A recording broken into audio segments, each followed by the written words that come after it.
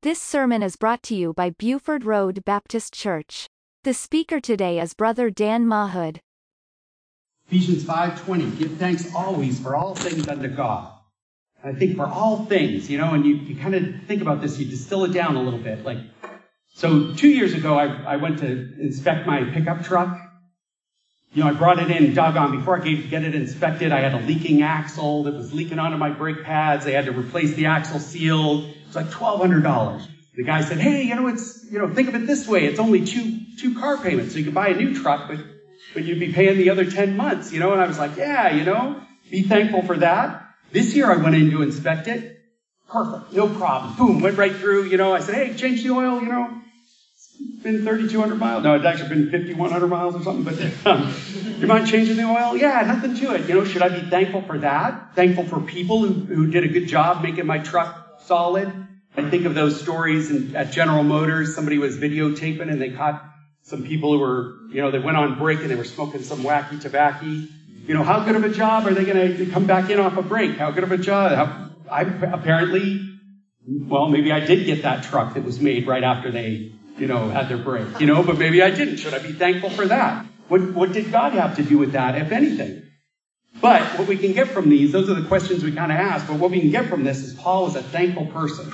He told us this so often, because he was writing advice to churches, right? He's telling us so often to be thankful, because this isn't it's not a natural human nature kind of state to be thankful.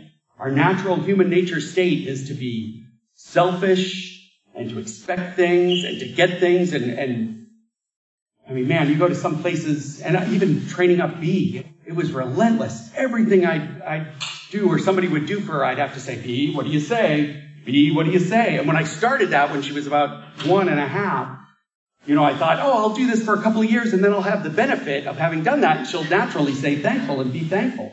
No, man, we still right up through 9 years old. It's been just an unending pursuit that I want her to be thankful, and I even kind of feel sometimes her spirit is thankful, but she just doesn't say those words. And I tell her, hey, for me, I get that, but for somebody who doesn't know you well, you have to say these words, that you're thankful.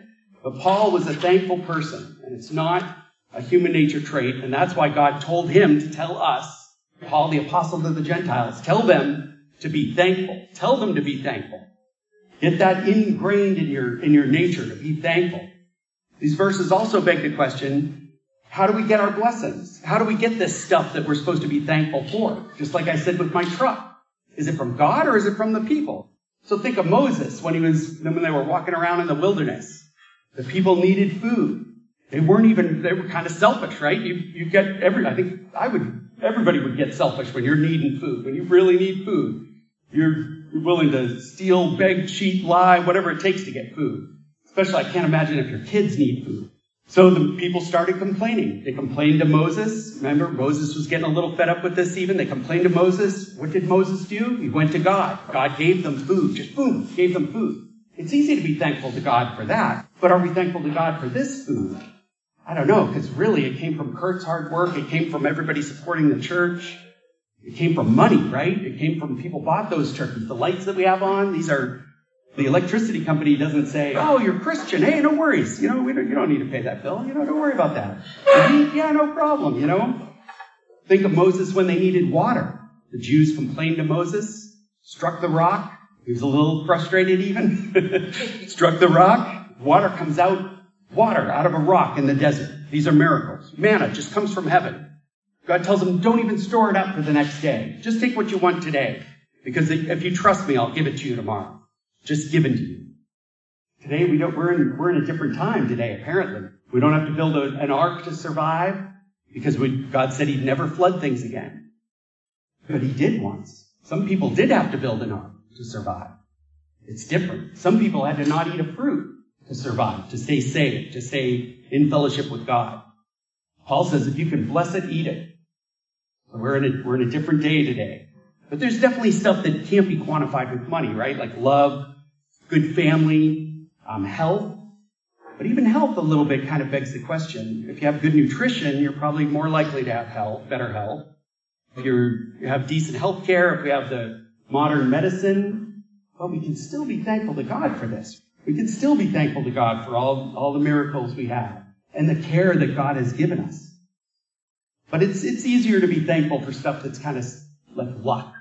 Like, wow, it could have gone either way, but apparently maybe, who knows? Maybe God did help us come get the better option. We never know. But other stuff we can just work really hard for.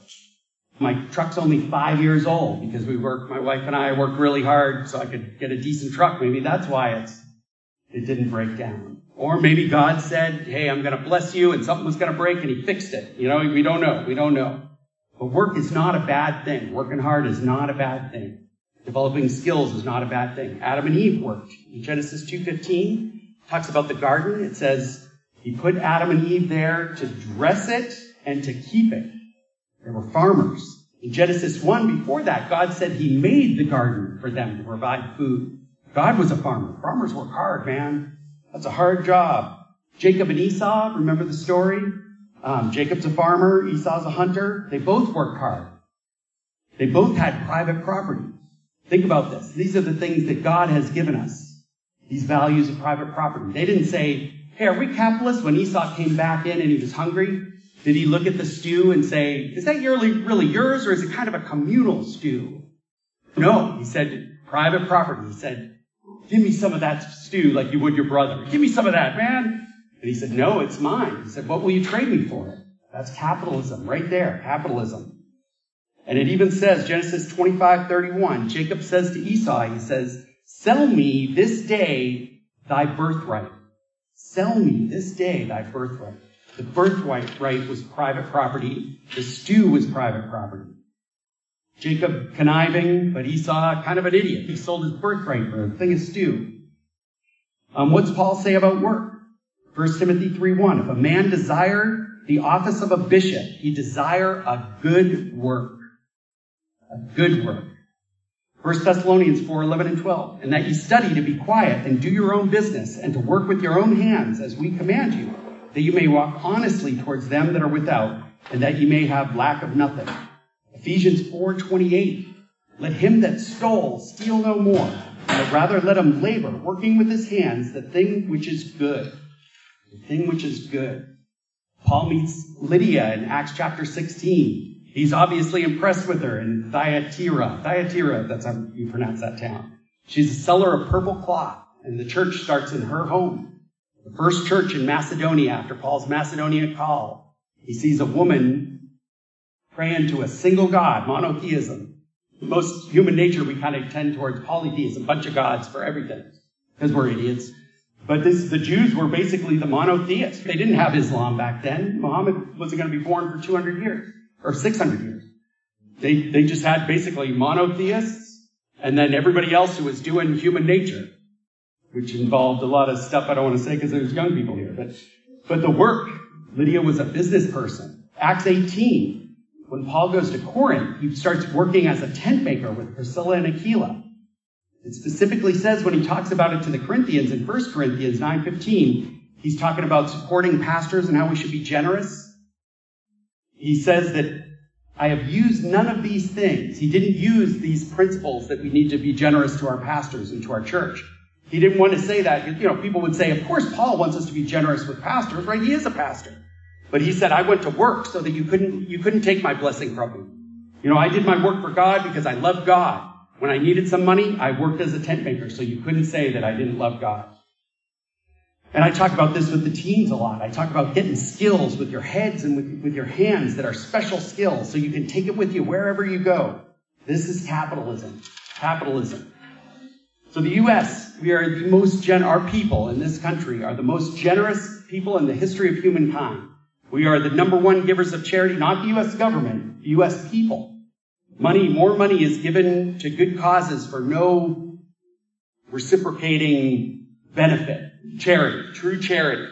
Because if you think about this, what's left? If you just have pure capitalism, you have no thankfulness. We're working for everything. My truck didn't break down because of the hard workers in our country that had nothing to do with God. I could think that. And we are starting as a nation to start thinking that way. We're starting to not give thanks to God as a nation. The average. We're not giving thanks to God. This is a pretty bleak outcome. It's a pretty bleak outcome. What's left if we just have capitalism? Markets can form for anything. Child pornography. Capitalism has no morals. It'll form a market for it. If the people themselves don't make a law that's heinous, capitalism will put a supply and demand curve on it, and you'll set up a thriving marketplace of child pornography. What's left of its pure capitalism? And of course, Paul balances capitalism with charity, the great charity. And I think of those toilet paper shortages we had. If people were charitable, that's human nature. Man, we get scared of toilet paper. We go out, we buy it all, we hoard it all, right? I've heard stories, even people laugh about it. They're like, I still have a huge supply of toilet paper in my garage, and I'm trying to use it all. Charity, you would have gone to Walmart, bought all the toilet paper, and then gone out front and said, as people came out, hey, were you going to buy a thing of toilet paper? Here you go.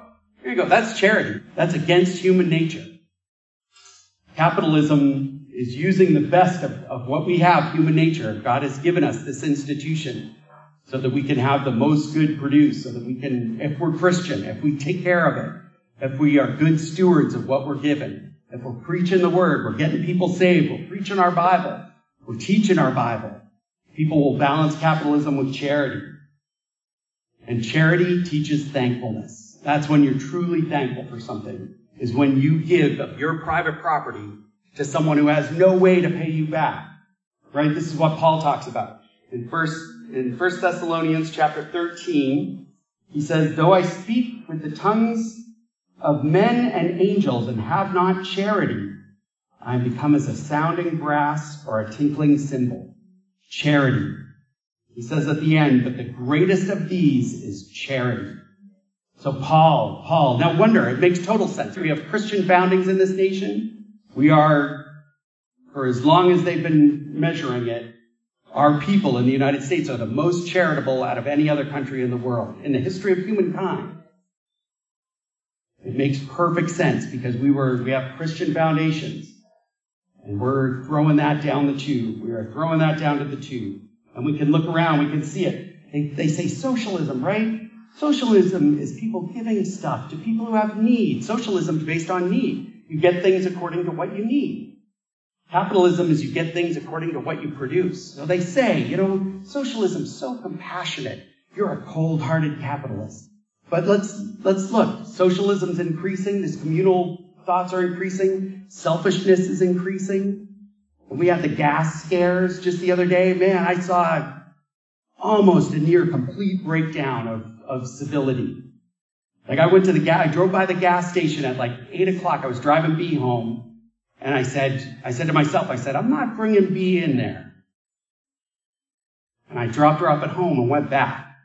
And I was glad I did, man. It was almost, I would have felt better if I was packing a gun. But we were almost there. We were almost there. That quick. Gas. We didn't have a little bit of gas. Oh, but what about our supply chain? We don't have to give thanks to God. We have a strong, durable supply chain and producers and manufacturers. Yeah, how's that working out for you, bro? We were low on gas for like 3 days. Come on. Socialism increases, selfishness goes up, unthankfulness goes up, charity goes down, thankfulness goes down. I've heard a quote, you promise them heaven, and then you can lead them through hell. And I teach us to be all the time, because that was a guy who was a pimp. And he said, runaway girls, he said, that's what you tell them. You promise them heaven, and you can lead them through hell. And that's exactly what Biden's promising us right now. It's exactly what AOC is promising, Alexandria Ocasio-Cortez. That's exactly what the liberal theory, that's exactly what socialism is doing. You promise them heaven, you can lead them through hell. And we're kind of going through a little taste of hell right now, right? We've never had, for America, for all its faults. And believe me, there's been many. We can talk about those forever, but we're being tested, right? They say this pain is worth it. Things will get better. This is just, inflation is just, what do they call it? I forget the term, but it's just a quick little blip, and then things are going to get better. Trust us. Let's become more socialist, and then we can make this all better. Promise them heaven, you can lead them through hell. We're in the process of it. It's exactly what the devil wants us to think. Don't read your Bible. Don't even waste your time with your Bible. Don't waste your time with it. Sundays you can sleep in, get more housework done. You don't need church. It's exactly what the devil wants. But the colonists, they had this festival, this Thanksgiving celebration.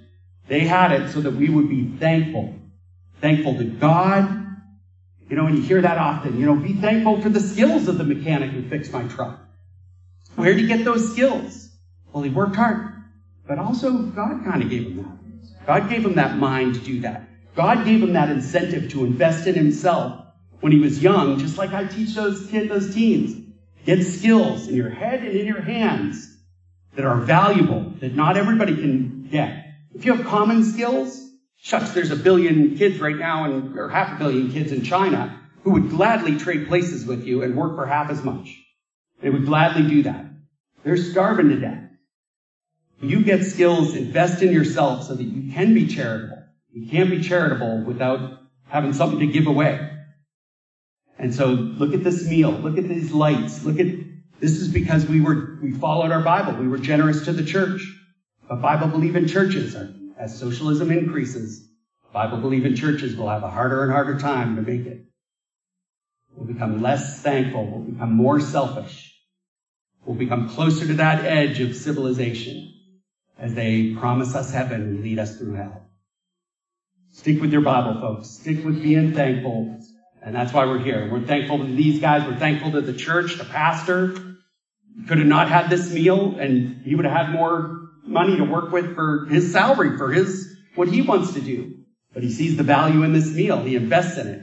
He invests in us. And I'm very grateful. You listened to Brother Dan Mahood.